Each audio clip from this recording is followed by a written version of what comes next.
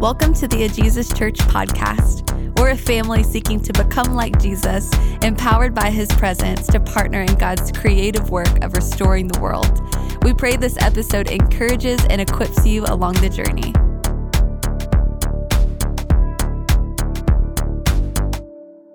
Merry Christmas, everyone. There we go. Hey, man, on behalf of the staff and the elders, I just want to wish you guys a Merry Christmas Eve. Thank you guys so much for being here. One quick little announcement for those of you that are a part of this family on a regular basis. We will not be doing gatherings tomorrow on Christmas Day, but we will be doing a gathering on New Year's Day on the 1st. We're going to be doing a single gathering. We're going to do pre-gathering prayer at 10 o'clock. So for any of you that have wanted to check out pre-gathering prayer, now is your time. We have literally moved it to 10 o'clock. So you can be there, even if it is New Year's Day. And then we're going to do our single gathering at 11 o'clock. We'd love to have all of you out there. It's going to be a beautiful time of celebration and baptisms. We're really excited about what God's going to be doing on the 1st as we jump into 2023 together. Now, we know that this is a busy time of year, so I just want to say well done.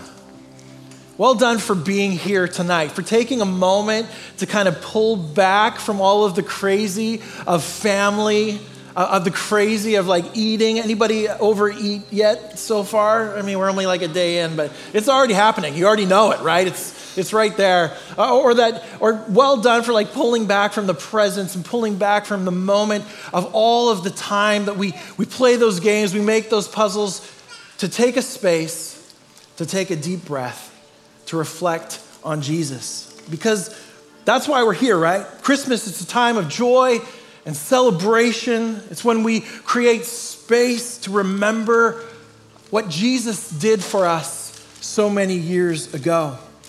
And I want to take a moment, if you would, to just welcome his presence into the room as we jump into the text tonight. Lord Jesus, thank you so much for your presence. Thank you for your Holy Spirit. Father, thank you for sending your Son. Thank you for being the gift, Jesus, that all of our gifts point to. Thank you for being the feast that all of our feasting points to. For being that source of joy and celebration that all of our laughter at Christmas points to. Lord, thank you for being here with us on this Christmas Eve. Would you speak to us now? Open up our hearts, what you have to say in this brief time. We love you, Jesus. Amen. Amen. Amen.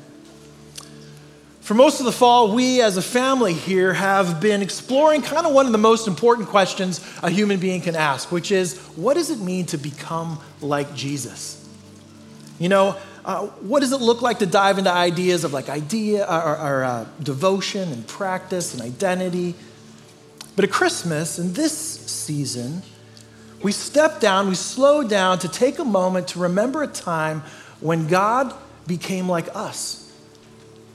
When God decided in his divine wisdom to step into our story, a moment in history where the universe was literally flipped on its head, where God entered into humanity as a fragile baby boy born in the Middle East who needed to be fed and burped and have his nappies changed, who likely kept his parents up at night. Any parents in the room feeling this? Who entered into our very human story as a baby boy. Last December 2nd, we did our very first Advent celebration. Was there anybody there at the Christmas tree lighting? Yeah, there's a few of you. There's a beautiful tree out there. We had an incredible time of singing songs and drinking hot chocolate. But at that event, I talked about what Advent actually was, this moment of anticipation. And I read from Mary's song. It's kind of like the first Christmas carol that was ever written. And it goes like this. It's in Luke 1. It'll be up on the screen here. Verse 46, and it says this: Mary said, "My soul glorifies the Lord, and my spirit rejoices in God my Savior." Glorifies, it can be translated magnifies, which is where we kind of get the Latin name for Mary's song, the Magnificat.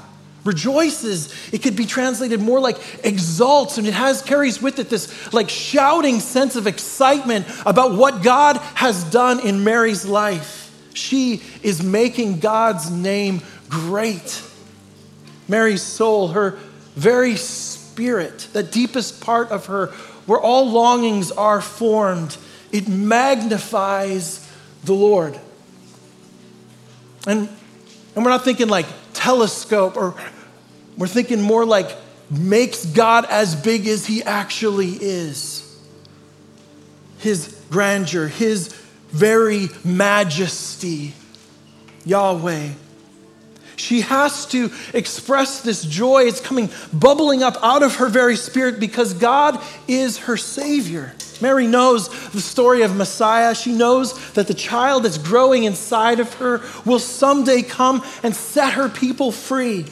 The Prince of Peace will shepherd his people out of their brokenness and bondage into peace.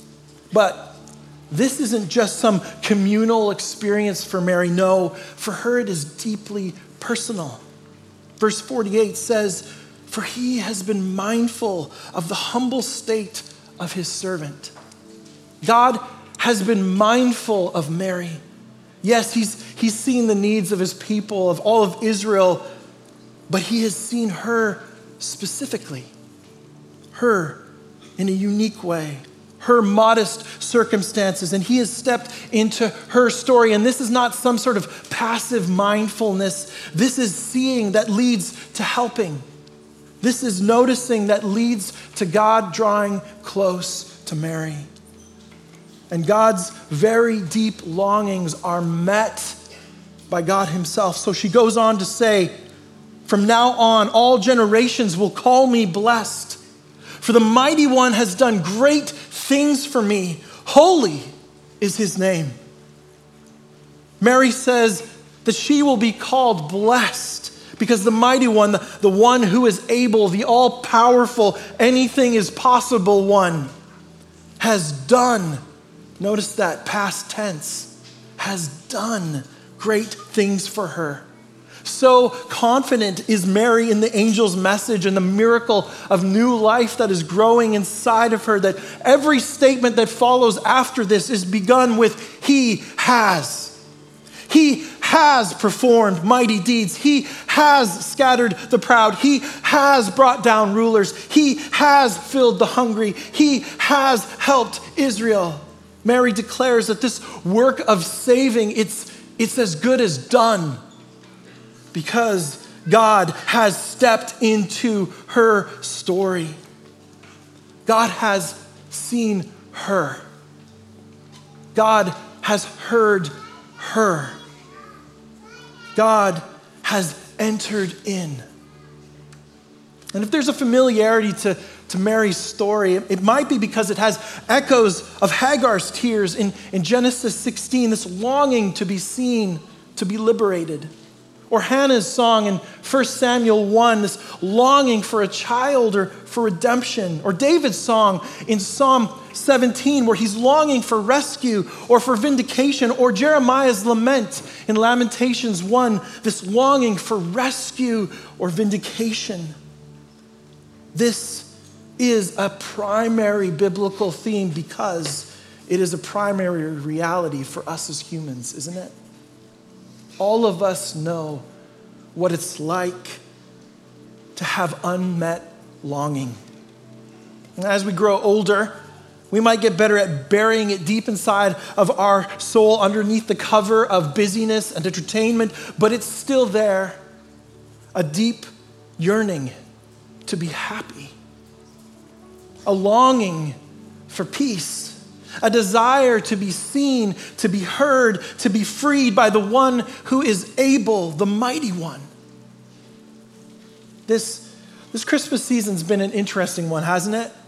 I mean, it's the closest thing to like normal, whatever that means, that we've had in a while. There's been a return of so many good things, right? Travel's back, kind of, unless you're trying to fly somewhere right now. Spending time with friends is back. I mean, we saw a picture of our of our Christmas Eve gathering from a year ago. I mean, spacing out, everything has changed. We're starting to get back together again. Even Zoo Lights is back on this year, and worshiping together tonight in this space together. It's so many good things. But there's also been something off. I don't know how else to say it. Something that's not quite right, like an ache floating around in the back of our everyday lives. At first, I thought maybe it was just me. A couple weeks ago, I woke up in the middle of the night, and my heart was like pounding. Not crazy, but more than it should be in the middle of the night. And I sat up in my bed, and I took this deep breath, and I asked God, God, what's up? And into the quiet of that space came this list of scrolling concerns that I was holding at bay in the back of my mind.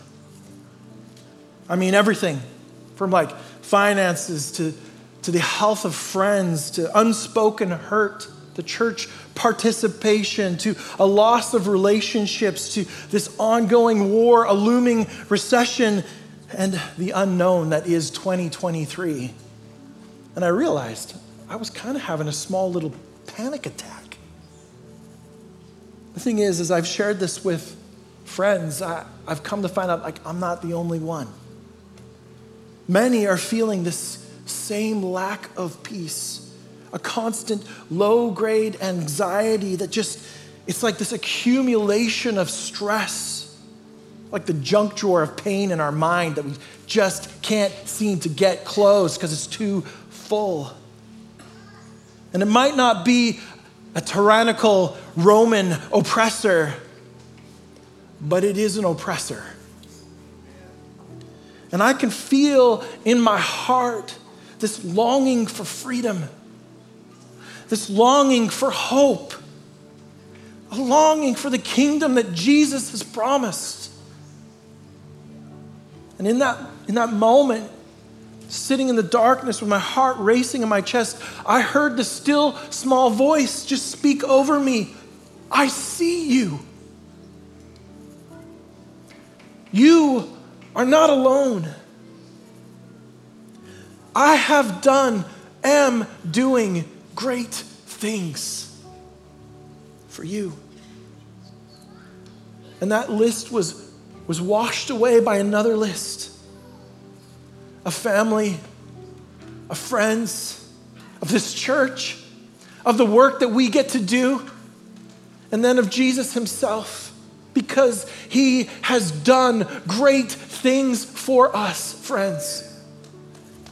Mary's brought into this crazy story. She becomes literally the mom of God at the exact same time that God becomes just like us.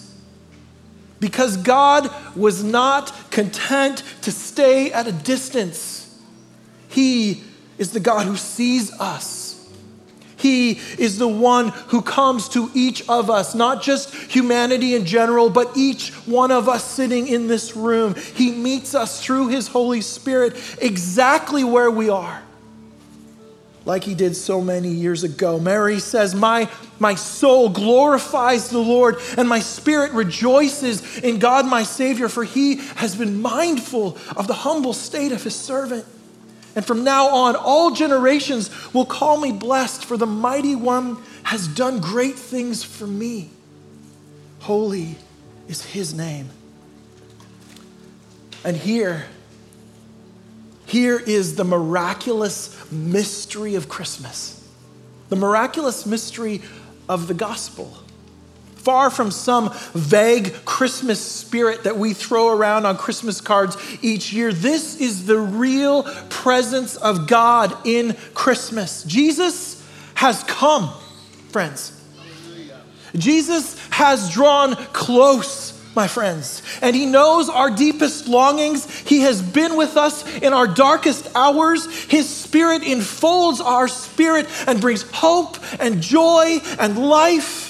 We, like the shepherds, know that good news has come, and it is a cause of great joy because a Savior was born over 2,000 years ago, and he is our King. And yes, sometimes it can be easy to forget, especially if we only try to remember once a year. I know I need hope more than once a year. But Jesus has made a way for us here as a family, as a King Jesus family. And that's why we've gathered this afternoon. That's why we gather every single week. We need help remembering this Christmas truth, this gospel truth that Mary knew so well. When we feel like we are living in darkness, light has come, and the darkness cannot overcome it. And one day, the Prince of Peace, he will come back and rule completely. But until that day, we as his people get to sing a different song. In fact, there's this ancient worship song that was written by the early church that we could sing together. If I could have you guys just stand up to your feet. It's from Philippians 2. And it reminds us of Jesus and his coming, Philippians 2. And it says this: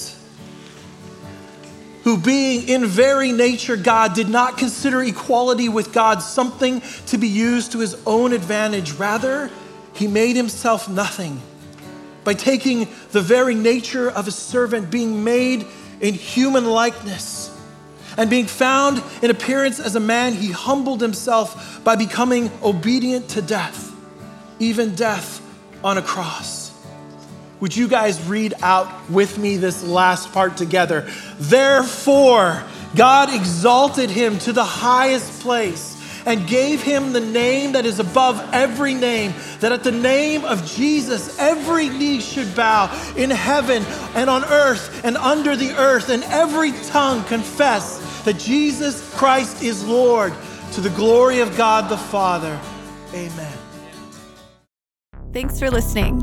For more resources and to partner with us through giving, visit us at ajesuschurch.org.